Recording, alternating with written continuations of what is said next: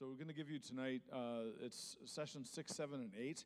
We're not doing session 8. Session 8 will encourage you to watch at home. We'll send you a link to that online. It's just some very practical sessions as far as for your own care and your own parenting. And for those of you who don't have children at home, this again is an opportunity for you to learn how to pray for parents and also prepare yourself, but also be involved with kids that are at the church here, and to have kind of a mindset that's of the same kind of mindset that we'd like for all the church to have.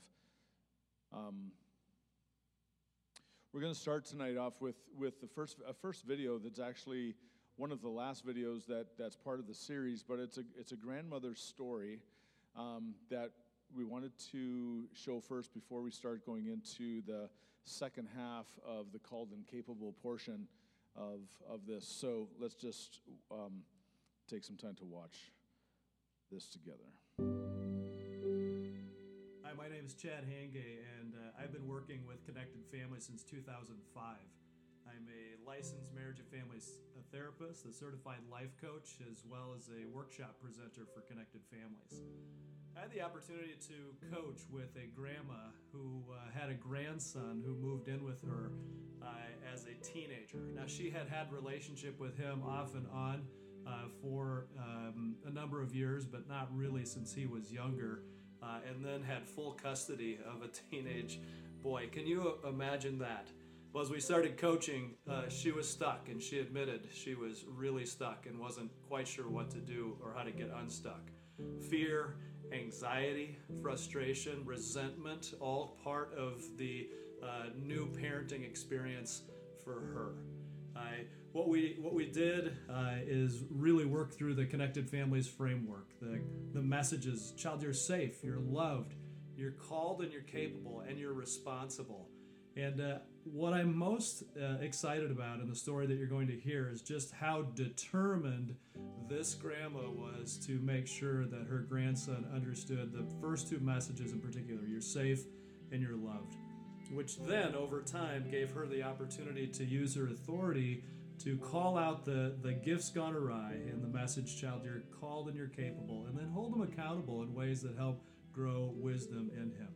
So listen to this story. It's going to be a good one.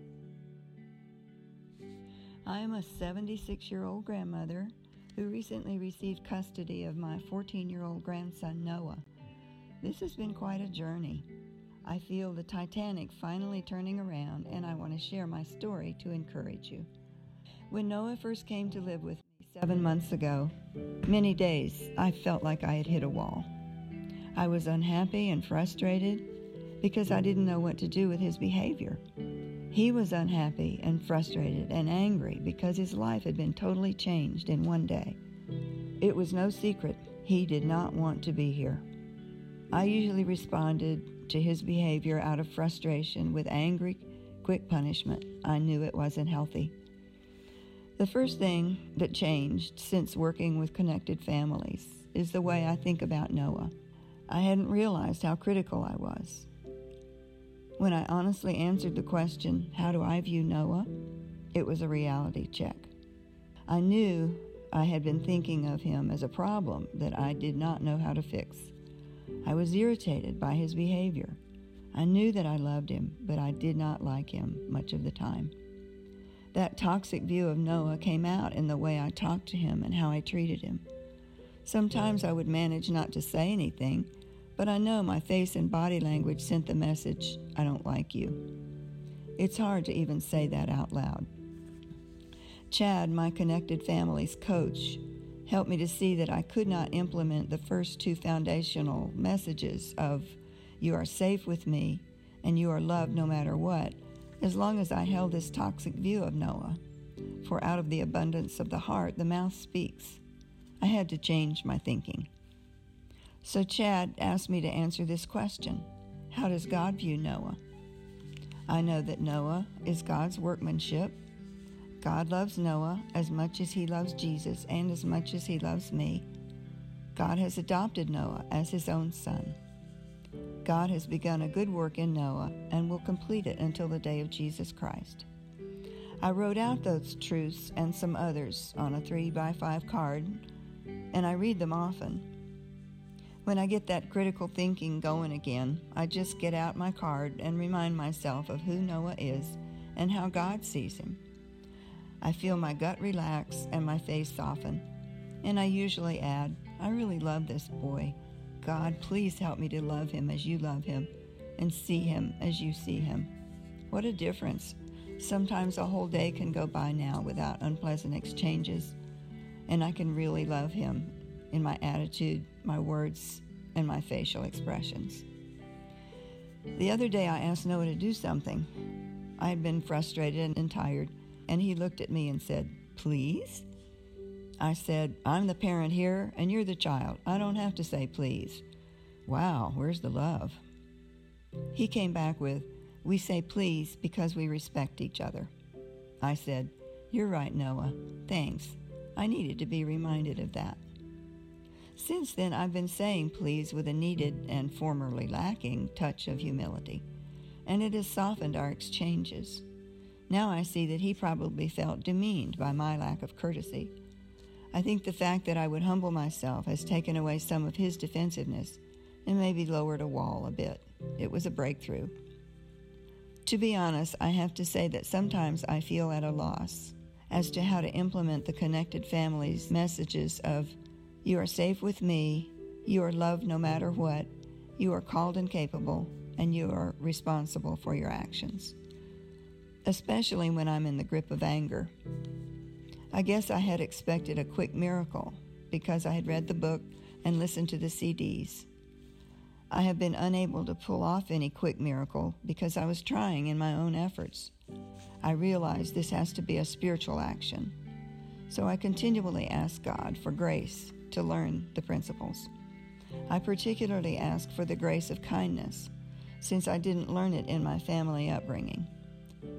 I ask God for wisdom about how to interact with Noah and show him love in tangible ways. I don't want to be a pushover and accept unacceptable behavior, but I do want to show him love all the time. I think God led me to an idea. When Noah lived with me, when he was in kindergarten, I fixed this mailbox for him and would put treats and little toys and notes in it for him. I kept it all these years, so there is an affection attachment to it. I got it out and started leaving a journal with messages in it for him. The flag is up means there's a new note. I will read a few entries. Monday, January 22nd. Just a note to tell you how much I appreciate you getting up and getting ready for school with no hassle. It is an honor to be your grandmother. I love you very much, and I'm glad you're living here. Grandma, with a heart. I prayed before and during writing this next journal entry, and what came out shows the miracle taking place in myself to be able to pick out the positive things to affirm and not criticize the negative. Here's what I wrote. Dear Noah, it's early Saturday morning, about 6:40. I'm just thinking about yesterday and how well things went. You were helpful with the garbage load up to take to the dump. Good on you. And I really liked your company, too. You took the initiative to clean up the garbage from our neighbor's property, even when I said I'd help you. That shows ambition to do the right thing. You go. And you were diligent to clean up your room so you could go to fun night. And I'm glad you went to that event and had a good time. I want you to know that I hold you responsible for certain things, not because I need the help, but because I want to do my part to help you become the responsible, mature young man that God desires for you to be. And I see that happening in you. How exciting to be on the sidelines, watching you grow and cheering you on. Go for the goal, mighty man of God. I love you, Grandma, with 3 hearts. It was a miracle to be able to write this journal entry and be sincere about it. If God can do this in me, think of what other miracles are possible. I am humbled and grateful. Only God.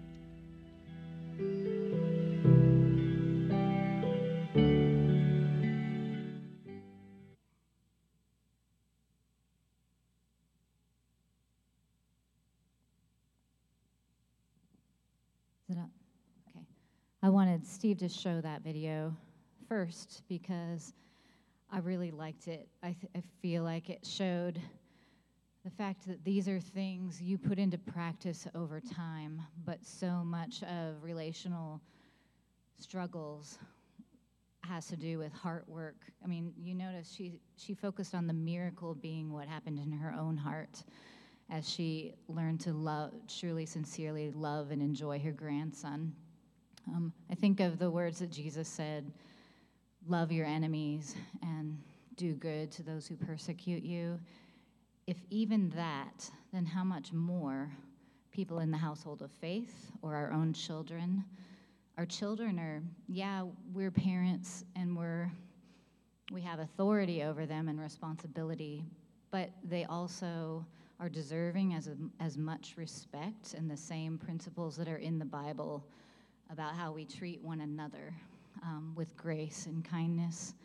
So I just had a few thoughts I wanted to share before we jump into the videos.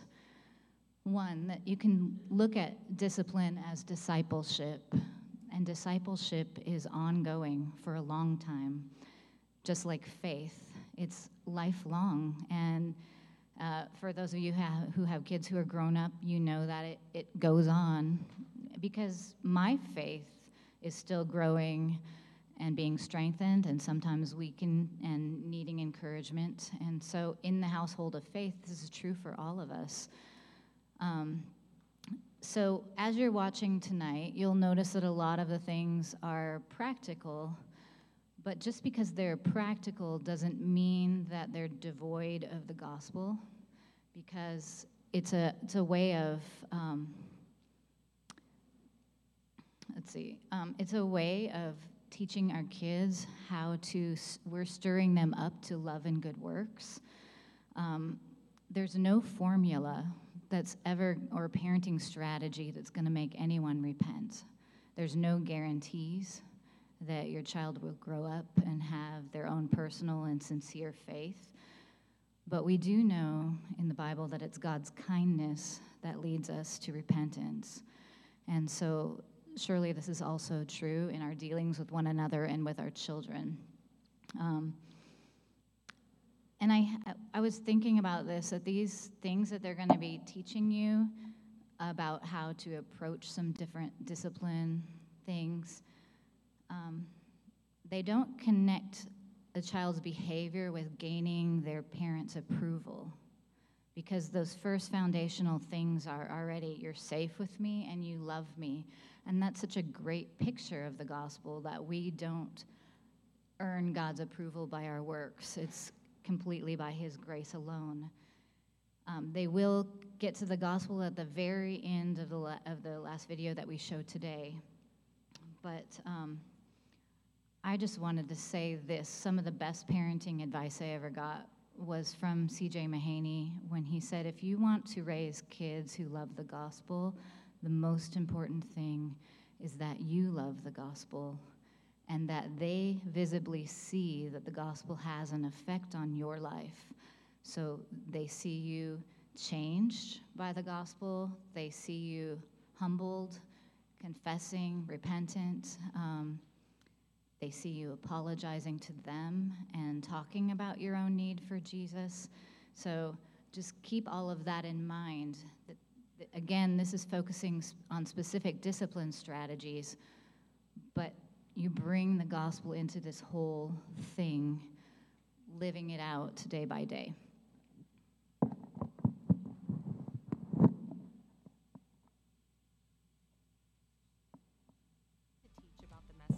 Child, you are called and capable. Today, Jim and Lynn are going to give you specific tools about how to build wisdom in your children. We are so glad to be back with you. We don't even really know who all of you are, but truly we pray and we ask God to give us love for you, and we feel like we're with you. And last week, we discussed how even when your kids misbehave, they're still called and capable, created in God's image and for his purposes. We explored how you can identify gifts gone awry and guide your kids to use those gifts in more honoring and rewarding ways. Hopefully you're seeing some changes in both you and your kids as you look for the good in your challenges and affirm it. Today we're going to talk about how to use discipline challenges to build strengths in your kids and to do it in ways that don't exasperate your children but bring them up in the training and the instruction of the Lord. A lot of times kids misbehave simply because they don't have the skills and wisdom they need to do better. And in this session, you'll be equipped to coach your struggling kids by teaching the skills and building the wisdom they need. You'll learn how to effectively offer choices, ask thoughtful questions, and solve problems, even together as a team. A dad I coached was only interested in using consequences to stop his kids' misbehavior. So I asked him, if you were struggling at your job, would you more likely trust and learn from a boss who criticizes you and docks your pay every time you make mistakes, or a boss who addresses your challenges with encouragement and tools to help you learn? Oh, I get it, he said. That analogy helped him understand how he had unintentionally been discouraging his kids. So to understand what best helps kids learn to do the right thing when they've misbehaved, think about what you already know about how to motivate kids to learn to walk or ride a bike or start a musical instrument. Your kids gain their first skills as you encourage them by creating fun learning opportunities and celebrating little steps of progress. You're relaxed. You even laugh with them when they do it wrong, and you keep giving your best energy and excitement to their progress. Unfortunately, parents often get upset when kids misbehave and then miss opportunities to build skills, like skills for putting things away, doing chores, conflict resolution, or growing in the character skills the Bible teaches for all of us, like kindness and self-control, to name a couple. So picture yourself doing what you already know how to do to encourage your kids while they make a mistake, riding or walking or just playing, and maybe you simply say, oops, that didn't go so well, get up, try again. And then picture yourself doing the same thing when they're struggling with respect toward a sibling, or not picking up their mess, or having an outburst about bedtime like, oops, it's not going so well tonight, is it? Try again, I know you can get it. It obviously isn't quite this simple, but we want to help you improve your ability to build vitally important skills and wisdom into your kids. Because as kids grow in a sense of calling and capability, misbehavior often loses its appeal. Yeah, it does, and research reveals this. It shows us that the most powerful way to help oppositional or challenging children is to create opportunities for kids to practice helpful skills and then affirm them strongly about what they're learning. So let's start with how to effectively teach kids skills. The first principle for teaching skills is to practice the skills when kids are calm. This prepares our kids' brains to access what they learn in practice when they're upset and their frontal lobe just kind of goes offline. Skills have to be well established by practicing for kids to access them when they're upset. We used to practice while playing Legos with the kids. Jim would play the Lego boy who got upset and didn't want to clean up, and he'd have a little conversation with the kids about how to calm the Lego boy down so he was ready to clean, and then they'd act it out. I loved being the Lego boy.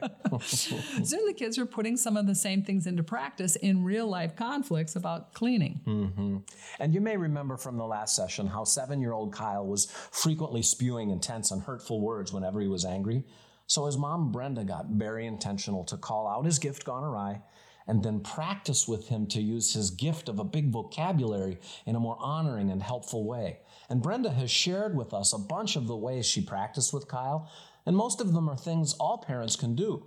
So consider this list and see which things fit you and your children the best. The first thing she did to train Kyle for real-life challenges was to keep things fun, like teaching a child to kick a ball.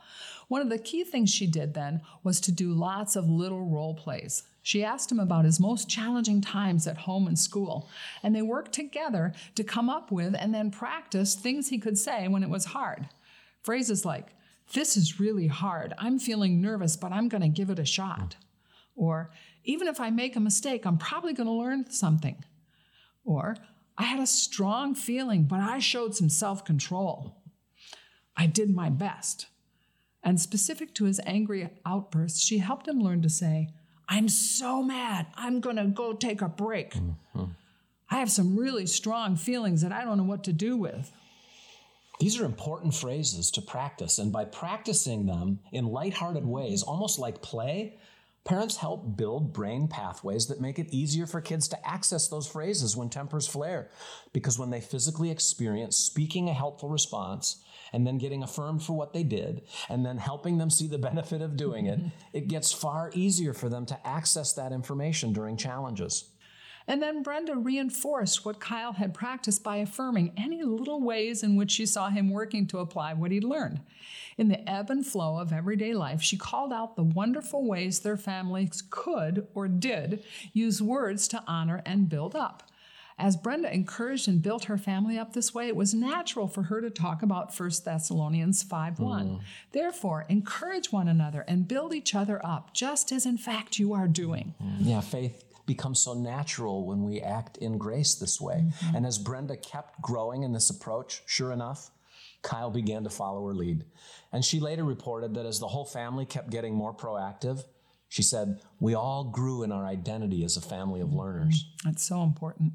Brenda's family still had some hot tempers sometimes, but they usually felt really good about the way they handled it. And what a change from a boy predicting his future in hell to a boy leading and caring at home and at school. Yeah. So let's move on and talk about the second principle for teaching skills, and it's to find the just right challenge for your child. This is about setting kids up to experience and learn from a healthy and positive balance of success and failure, rather than just setting them up to fail. It's been said that optimal learning happens through a combination of 80% success and 20% failure. But we see parents set kids up to fail frequently by holding unrealistic expectations and then focusing more on their failure than on their success. For example, have you ever told your young kids to clear the table thinking that's pretty straightforward, and then you return to find they barely started? Dwelling on their failure here is most likely to lead to more failure next time. And then nagging until they do it keeps them dependent on your nagging. And keep in mind that if a child regularly refuses to do a certain thing you've requested, their defiance might just mean that what you've asked them to do or the way you've asked it doesn't make sense, is too overwhelming, complicated, or even scary for their developing brains. So remember, kids learn best when they feel encouraged, and they feel encouraged when you dwell far more on their success than on their failure. And the just right challenge sets our kids up to have a good shot at succeeding and affirms that any failure along the way is just part of the learning. Yeah. Supporting a just right challenge might simply mean that you just stay near your discouraged child and encourage them when they do tough homework or a new chore by noticing and affirming the hard work they started instead of just noticing when they get off track. Or you can break tasks into doable chunks and celebrate the little successes along the way. Like, it's time to clear the plates and bowls, and then when a child does it, affirm it. And then say, nice start. Now you can grab the forks and knives and extras and then wipe the table. And when that's done, encourage future success by adding thanks. It's a blessing to the family when you get the table clean and ready for the next meal. This approach builds brain pathways to understand and enjoy that success and trains a child to be more independent and thorough the next time. I had an aha moment about just right challenges when Bethany was 8 years old. She was timid about greeting new people, and she'd hide behind me, look at the ground, and say her name in baby talk. I'd get so embarrassed and frustrated. Seriously, kid, you're like 8 years old. When it was time to meet somebody, I'd be like, stand up straight and greet them appropriately, which of course just made her more anxious and less eager to meet new people. As I thought about what was going on, I realized, okay, Bethany's really sensitive and kind of anxious, and this is not a just right challenge for her. We talked about how this was hard for her, but also about how fun it would be to enjoy meeting people and making them feel really welcomed. So we decided together to break the challenge into lots of little steps and keep track of them as bravery points. We started with, okay, just stand up straight and I'll introduce you. Then look at people's tummy instead of the ground. The next bravery point was something like, I'll start, but you add your name in an 8-year-old voice. And then, now look at their chin. So you get the idea. It took a few weeks, but by the time Bethany reached 25 bravery points, she was really enjoying meeting people. As her reward, I took her to dinner, and we talked about all she had learned and how fun it was to meet people now. Yeah, and you might be thinking that this sounds a little bit like bribery. And at some level, it could be. Rewards, though, can be helpful if parents use them to occasionally jumpstart skills. But it's important to discern how your kids are responding when you use these rewards. And what I love about the story Lynn just told is how she watched for and affirmed Bethany's joy in the learning.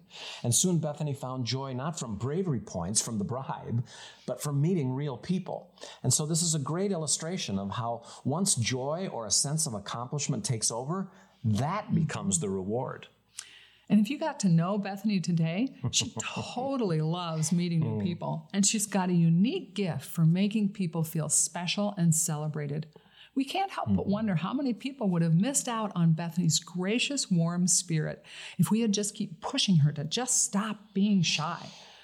So let's take a minute to reflect on this idea about the Just Right challenge. So consider a behavior challenge you're having and how you might break that challenge into 4 or 5 micro skills your child might need to grow in capability for that challenge. And what might you do to help your child feel more successful in that challenge?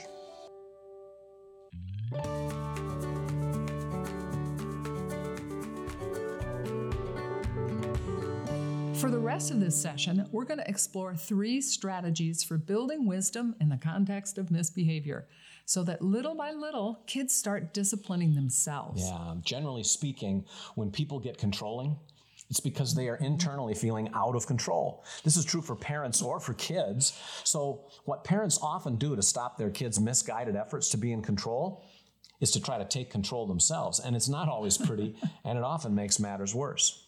So instead, we teach parents to delegate an appropriate amount of healthy power to kids.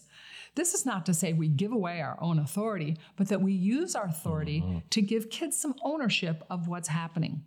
When kids feel empowered in healthy ways, they have far less need for unhealthy control of others, and they grow into an identity of being called and capable. The 3 strategies we recommend for delegating healthy power in a way that builds wisdom are: offer 2 you-can choices, ask thoughtful questions, and solve problems together.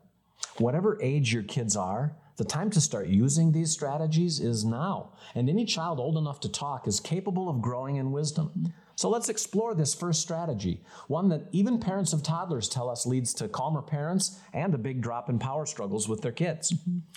The strategy is to offer 2 you-can blank choices that are at once reasonable and that you can live with. Doing this helps kids feel capable and responsible to make wise choices, and it often diffuses power struggles.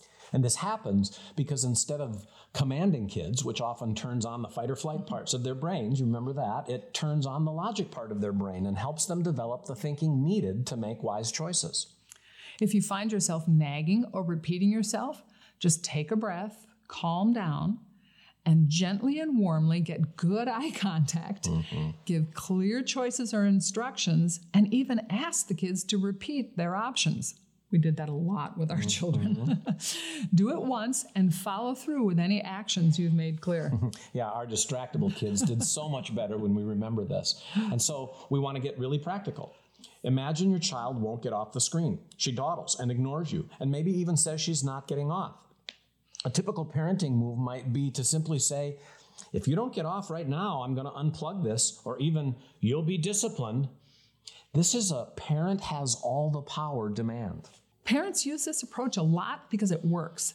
But if we judge what works less on immediate behavior and more on long-term learning, what we often discover is that the child is learning to depend on powerful people to tell them what to do.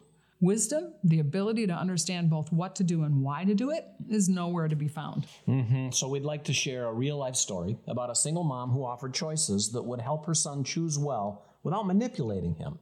We know this sounds almost passive to those who've not put this sort of parenting into practice, but we hear nearly every day from parents who experience great results. Lynette is this parent, and she was having a pretty intense power struggle with her son over video games. She reported saying things like, "You're over your screen time again. I'm tired of this. Give me that controller right now." Can you picture the tug of war? Things began to change when Lynette shifted her approach and started saying things like, "I know it's tough getting off. You love that game.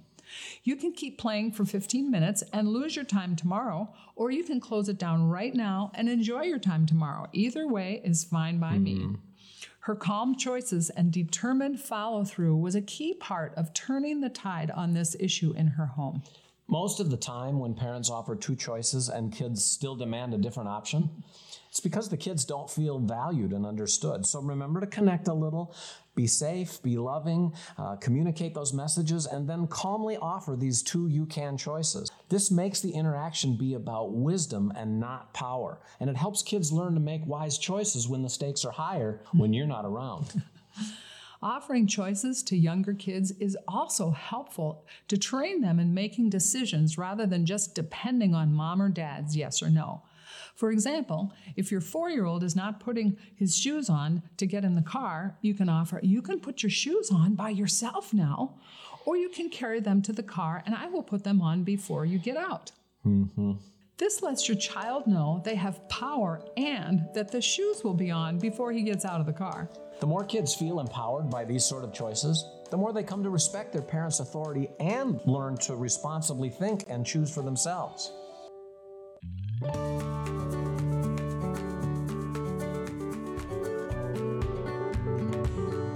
A second strategy for building wisdom is to ask thoughtful questions. Truly curious questions open kids' minds to the problem solving needed to get through their misbehavior. If you use them well, questions are an effective tool for parents who want to prioritize mentoring belief for the long haul instead of just managing behavior in the moment. Jesus was a master at this. He told stories, used analogies, and asked questions. Lots of them, like 307 of them. And practically speaking, asking instead of telling can help everyone get calmer. I learned early on in my work with high-risk teens that if a teen was misbehaving and I entered firmly by saying, "Stop it, that's not okay," I was much more likely to invite a power struggle than if I more calmly and sincerely asked, hey, what's going on here? This invited calmness. And in the calmness following that question, teens had space for their brains to settle and maybe even engage in the question. And they would often explain what was happening. And if I listened well and kept asking more questions like that, they'd even help me see a new perspective that helped me help them even better. We've found the same basic concept is amazingly effective even with 3-year-old kids as they start to understand cause and effect. The conversation isn't as complicated with these little ones, but their responses are much more open and much less defensive. The tone of our approach matters so much here because kids read between the lines of our words and they read our true attitude. And it also matters because when we think about our tone, we tend to change our posture and our attitude. So watch in these next few examples for the difference in tone and attitude in Lynn and I, even though the words are similar. See if you can view the following examples through the lens of your child, and if you can feel the difference between the first question we ask and the second question. What a mess! What are you going to do about this? Quite a mess you got here. What's your plan about it? Do you know how your sister feels? Do you have any ideas here about how your sister might feel? How did this happen? What would you like me to know about this result? When we soften our tone like this, it settles us, and our kids feel respected and can actually think about what we're asking. There are many great questions, but I want to share by far the 2 most common questions that I asked kids. And those 2 questions you've even heard in the context of this course. The first is, what's going on? And the second is, how would you like to solve it? The first question gives kids space to think about what really is going on, and the second implies that solving it is the goal. And this gives the kiddos the space to start thinking about solutions. So the next time you find yourself tempted to start making demands or issuing immediate consequences, see if you can find a way to settle yourself and ask some form of one or both of those 2 questions. The final strategy we want to touch on here is solving problems as a team. Now, there are certainly times when parents need to independently set firm and quick boundaries. But if that's all we do, we'll leave kids feeling anywhere from incapable to resentful over time. But when we regularly enlist our kids as teammates to solve problems, they grow in capability to go into the world ready to solve conflicts of all kinds. Jim worked a lot of nights, And a persistent problem we faced was bedtime. Sorry to leave you with that. Yeah. Around 8 o'clock at night, our kids would be wound up like 3 mischievous little monkeys. My goal was to get them in their appropriate slots and get them to stay there. And their job, evade mom at all costs. Most of the time, it was a pretty rough ending to our day. I finally asked, kids, do we like how bedtime usually goes? No, you get really crabby by the end of the night. I know, it's frustrating trying to get you in bed and get you to the sleep that you need, and I can get pretty cranky. It seems like it's frustrating for all of us. How would you like to feel about bedtime? I don't know. Well, Classic. I'd like to feel close and connected, like it was the dessert on our day. Wouldn't that be cool? Yeah. So how could we set it up so you guys are more responsible to get yourselves in bed? The kids came up with a system of rewards and consequences that motivated them, and my job shifted to simply applying what they'd figured out. It wasn't perfect, but it was so much better. And sometimes all you need to engage your kids as teammates to solve a problem is something like, hey, kiddo, what are your ideas for solving this problem that keeps coming up in a way that we'd both feel good about? Of course, most of the time, more insight-building questions are needed. And we've created a diagram that helps parents understand what really happens during power struggles. And it's got questions to help you stay on the same team with your kids as you figure out solutions. Power struggles happen when kids and parents see each other as the opposition, and both are determined to win.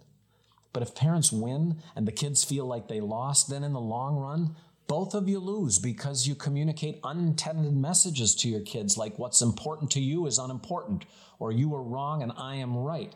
And kids feel invalidated, and they may even internalize messages like, I'm unimportant, I'm a problem, I'm invalidated, and in some cases even, I'm a loser.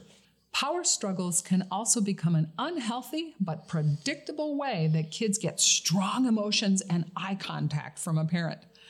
That dynamic can kind of create a bond, like this is how we give each other intense attention. But when parents invite their kids to join in the problem solving of a conflict, the result is almost always better communication, better solutions, and kids who believe I'm capable of solving problems with the most important people in my life. And even more important, it can be a great opportunity to become aware of God's presence in our messes.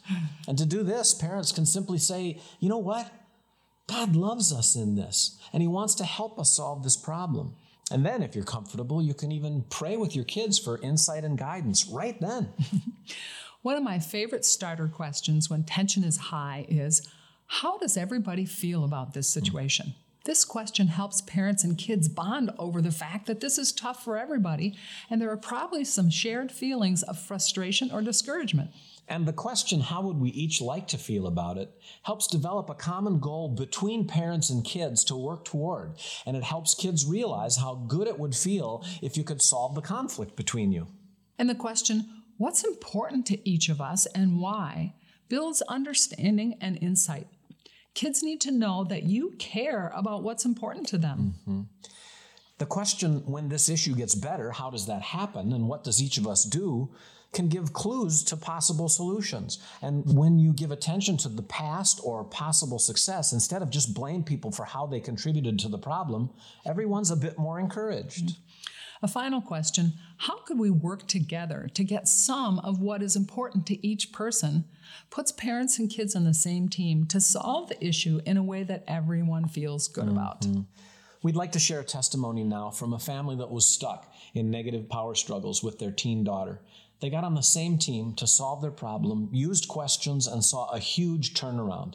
So take a look. The night, where we discovered some stuff on Emma's phone, questioning our own parenting and how did we go, how did we, miss it and how did we get off the rails, so to speak. And, we did show up, or I showed up in the conversation looking for these sort of fix the behavior kinds of answers, and quickly realized as we talked about things like feeling safe, you are loved, these things take time, right? People, work takes time. This was an ongoing mind shift for us in how we would engage in the relationship with Emma and really grow and earn that trust. And I remember Emma wanting to steer the conversation to, well, am I grounded?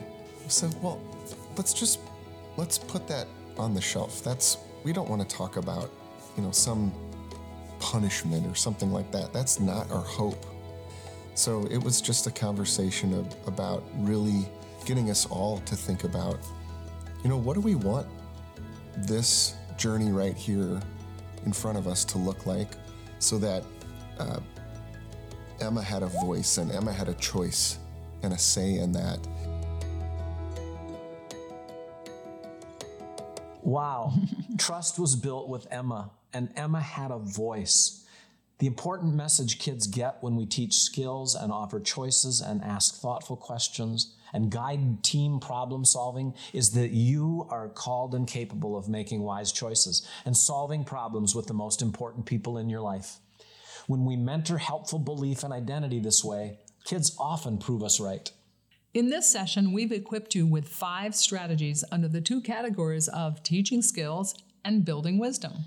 The 2 strategies for teaching skills: how to practice skills when kids are calm, and find the just right challenge. The 3 strategies for growing wisdom offer 2 you can choices: ask thoughtful questions, solve problems together. Your toolbox probably feels a bit full right now. We know, it's a lot. So here's your homework this week. Post these 5 strategies on your fridge or car dash, wherever you will see it. Then pick one, only one. Write a sentence now about how you might apply it to one of your parenting challenges, and then try it out until next session. And then in the next session, we'll be moving on to the message, you are responsible for your actions. We'll share a different perspective about consequences and equip you to really use them to build character and responsibility. And you'll learn to be the kind of firm that doesn't scare your kids into compliance. God bless you this week, and we'll see you next time.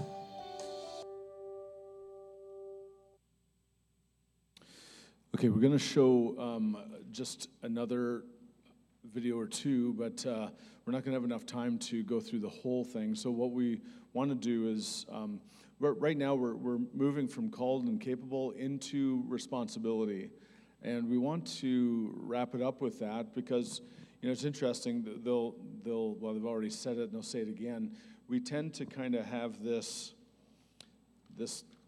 pyramid thing upside down. We tend to think first and foremost of responsibility. And so all the emphasis that we've had in these first 3 weeks before today, especially the first 2 weeks, that's the big emphasis we really wanted to bring to bear, along with the responsibility, but like from the foundational principles of you are safe with me and you are loved no matter what. That's the kind of culture we would like to build increasingly at Sovereign Grace Dayton. So for families, for us to come alongside of children, for us to come alongside of each other in that way, that we're safe with each other and we love one another, and there is a reality of we're all called and capable by God's grace, and there's common grace and there's also specific grace in lives. And we're also responsible for things we say, things we do, the way we act, the way we respond, all of that. And so all of this really, these are principles that are in every relationship, that we want to be in every relationship. They truly are in every relationship. And it's interesting. Parenting is just one of those things that it's so easy just to turn it upside down, and you just demand. All of a sudden, you demand things of your child that you don't demand of yourself or other people. And you wouldn't correct other people in the way that you tend to correct your child. So there's just, it's interesting. And so that's one of the things that we just wanted to kind of bring to bear. So one of the things that we're going to get to here in just a moment, turn to the next page. It's page 32, session 7, holding kids accountable. It's you are responsible for your actions. So again, you are safe with me. You're loved no matter what. You are called and capable. And finally, you are responsible. And it's not as though it's just like every conversation is like you got to rebuild this, do this, and you finally get to the responsible. It is the fact that your relationship with your kids, our relationships in the church, are so built on the foundation of you are safe with me. This is gospel reality. Gospel reality being worked out in our lives. You are safe with me, and you are safe with God, and we can come to Him together, no matter what's going on, and you are loved no matter what. God loves you so very much. How much is it that the church tends to think that God is against, and He's angry? We know, like what I said on Sunday, we know that He will not let the guilty go unpunished, but He is first and foremost and broadly and steadfastly and ongoingly merciful and slow to anger. And I just know that when I parented, did not echo that very well. Sometimes it's just up and down, and there's grace for it. But here's the passage on the right-hand side in the box, in the bluish-gray box. Brothers and sisters, this is true in the church, and we're saying, hey, if it's true in the church, it's also true in families, for sure. Brothers and sisters, if someone is caught in a sin, you who live by the Spirit should restore that person gently. And you see the heart of restoration. They're going to speak into this reality of like our parenting and our discipline is not just about behavior modification. It's not about behavior modification. I mean, we want that, but it's ultimately about restoration. It's about restoring right. Bringing a kid from doing something wrong into restoration. And this is what the Lord God is doing to us as well. Not smacking us across the head, telling us to stop being idiots, stop being a little punk or whatever. He's gracious with us, gentle with us, and He's restoring us into right relationship with Him. So in all of this context, Joy said it earlier, I just want to remind you that though we tend to be a church and a people who we just want to hear the word gospel, we want to hear these things. The gospel is in and through all of this.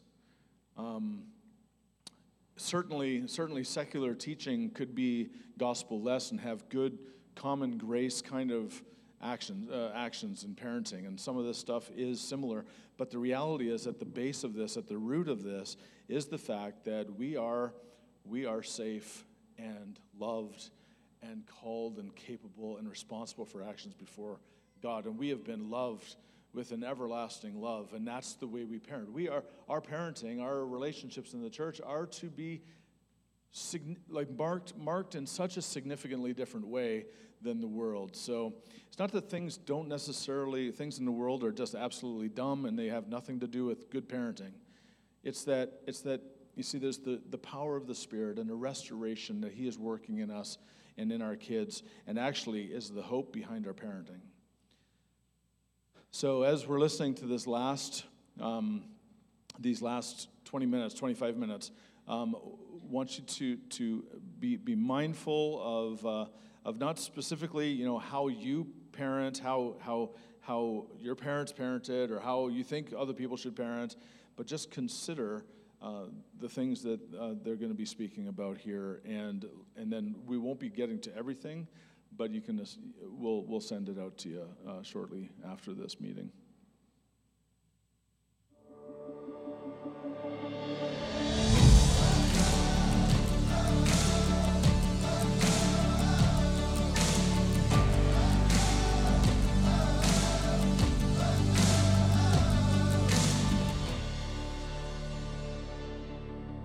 That apology will come later on, as he comes to terms with what he did and then how that affected the family. Then he absolutely will apologize and make things right. I see their mistakes through the lens of compassion and empathy, not through the lens of judgment and punishment.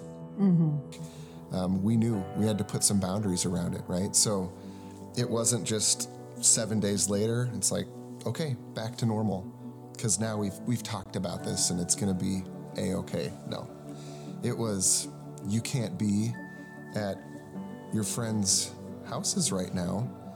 This is a natural consequence. We communicated to Emma that she was going to have to take responsibility for her decisions. Welcome to Session 7 of the Discipline That Connects online course.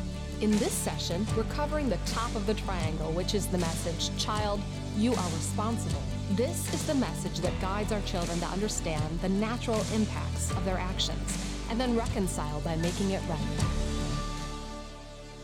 Welcome to Session 7. You've made it to the top of the framework, where the key action is to correct a misbehaving child. And the key message to impart is you are responsible for your actions. This is the part of the framework parents have a lot of energy to learn right away. They want responsible kids. But if you've made it this far into the course, you know that correcting kids effectively requires attention to the first 3 messages of the framework. When parents sincerely communicate, "You're safe with me," and "You're loved no matter what," kids almost always calm down and drop their defenses. Which helps them to be open to the message you are called and capable of making wiser choices and thinking through how to solve problems together. Mm-hmm. These 3 messages prepare our kids' hearts to be receptive when correction is needed, and we seek to communicate the message you are responsible for your actions. So now let's get practical about how to hold kids responsible. Yeah. Parents describe all kinds of various ways they work to get their kids to do the things they're supposed to do or to stop what they're not supposed to do. This can look all sorts of ways, like forcing apologies or nagging or bribes or yelling or spanking or timeouts or grounding. Or one of the most common of all consequences these days, you lose your screen time. The more parents try to force right behavior by these consequences, the more kids get the message that they are not responsible for things. When parents use these forceful strategies, kids often learn that it's mom or dad that is responsible to get them to do the right things or stop doing the wrong things. Most of the time, though, when parents use forceful consequences, it's because they believe that if they use a painful enough punishment when kids do wrong, the kids will do right next time. And it's actually scary that that strategy can work to get kids to do the right thing, but not because they value doing right, but because they fear the painful punishment. So this isn't true discipline or discipleship. It's just behavior management. So we propose a different goal based on the key thought that effective discipline puts responsibility on the child to right their wrongs. Instead of just going after right behavior, we had the primary goal of restoration, which puts responsibility on a child to make right what they've made wrong with their misbehavior. And instead of behavior modification consequences, we'll introduce a concept called make it right consequences. At the heart of this idea is the spiritual concept of restoration. And there's a mandate about how to restore people in Paul's letter to the Galatian church, where he writes in chapter 6 and verse 1, "Brothers and sisters, if someone's caught in a sin, you who live by the Spirit should restore that person gently." We strongly believe that this general teaching to the church also applies very specifically to the way parents correct their kids. The gentle correction might be quiet or it might be strong, but it's done with a peaceful, caring heart. And the goal is to restore, to make things right, not just to punish. Keeping this biblical idea in mind helps us practically too. When our goal is to help kids learn to value restoration, to make things right, we're much less inclined to nag, yell, control, or give in. When Jim and I remembered to make this shift, we were so much more purposeful and respectful. And our kids were less angry at us because they began to understand that their life was their problem, not ours, and that we were for them, not against them. In this session, we're going to expand on 3 key questions that will keep restoration at the heart of your discipline of misbehaving children. The first question, what is the natural impact of the behavior? The next question, what action is needed to make it right? And finally, what related lost privilege might motivate a child to make things right? The first question on the way to using make it right consequences is, what is the natural impact of the behavior? This question invites parents to understand the automatic cause-effect relationship between an action and an outcome. Asking it gives insight into what wrong the behavior caused and then what right can be done to restore it. For example, if a child leaves a mess in the entry, it gets stepped on or tripped over. Stuff gets broken or muddy. You lose track of things. Other people might be affected. Or they might feel frustrated by the mess or quit caring, and other people might start leaving messes too. or the person who last cleaned the entry feels disrespected, and so on. These are natural impacts. Parents tend to skip right over these natural impacts and focus just simply on getting obedience by demanding, "Clean this up." When this is the norm, kids come to believe, "I clean up messes because mom or dad makes me and then I don't get in trouble." Those are external motivations. But we're aiming at internal motivation here.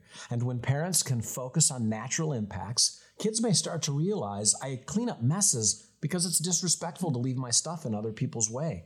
Or when I clean things up, it's easier to find things when I need them. These are internal motivations, and they're motivations to make things right. An example of this was Julie. She told me about how her son Benny would come home from kindergarten stressed most days and would find a reason to whack his little sister Emma. When Julie tried to talk firmly to him about it, it didn't go real well. "I hit her because you don't punish her enough." Well, all righty then. I talked with Julie about how to put this teaching into practice, and a few days later, Benny came home frustrated and threw a toy at Emma, scaring her and hurting her a little. Julie assured Emma was okay. Then she sat down on the floor with both kids, took a deep breath, and said, "Benny, can I tell you a story?" "Sure." "Well, last week, I think, Emma accidentally bumped into you, and that didn't feel good to your body. And I think that bump was like how Emma feels right now." And right then, Benny's face changed. Like for the first time, he understood what it was like to be Emma. He got the natural impact. He interrupted Julie and said, "I'm sorry, Emma. Do you want to play Legos? You can have the first turn, and then I'll take a turn." Now, Julie had previously lectured him about how Emma feels, but because this time she had a safe, gentle, loving heart and helped him truly understand the natural impact, he quickly wanted to make it right. To help kids like Benny understand the natural impacts of their actions, you can ask guiding questions like, "What do you think happens when people do this or that?" Or, "What would happen if you did this?" You can also lightly tell stories of when the child was on the receiving end of what he's now doing to someone else. Like, "Do you remember when the neighbor kids picked on you? That didn't feel very good, did it?"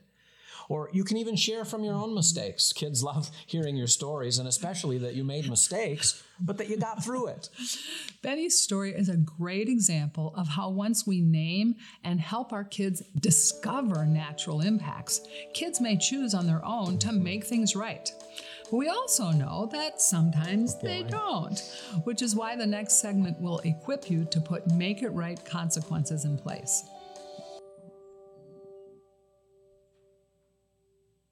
Since we're running out of time and we're not going to show the last video where I mentioned that they got around more to talking about sin, and I hope that you'll watch the videos, but just in case you don't, I thought it was really good what they said, that employing all of these strategies does not rid us of our sin problem. You're not teaching your kids how to be perfect so they don't, they'll still deal with sin and you'll still deal with sin. So that's not the goal here. They just talked about your child's need to have right relationship with God through faith in Jesus Christ. And then they talked kind of like what I already mentioned, just about how they need to see how that affects you and that you're willing to confess your sins, especially when you sin against them, and be open about those things so that they can see it in action. And then we've mentioned to you this book that we would just want to encourage you to get if you want to go deeper, or you can go to their websites and go a little deeper. I want to share with you just something that they say at the very end in the conclusion. It says, knowing that how we discipline our children when they misbehave is perhaps our most potent opportunity to demonstrate grace and truth. And we extend this invitation in that moment. If you haven't done so already, change the primary reason for disciplining your children. Instead of seeking to stop, change, or control behavior, make discipline that connects your goal. What we've been talking about, this framework. With this as your target, you can consider the effectiveness of your discipline through a new lens. Instead of asking, did it get my kid to do what I wanted, or did it work, you can first ask, was I safe? Does she know she's loved? Do I have a vision for my son or daughter's calling, and do I believe he's capable of learning the wisdom that will prepare him? Does she feel a true sense of responsibility?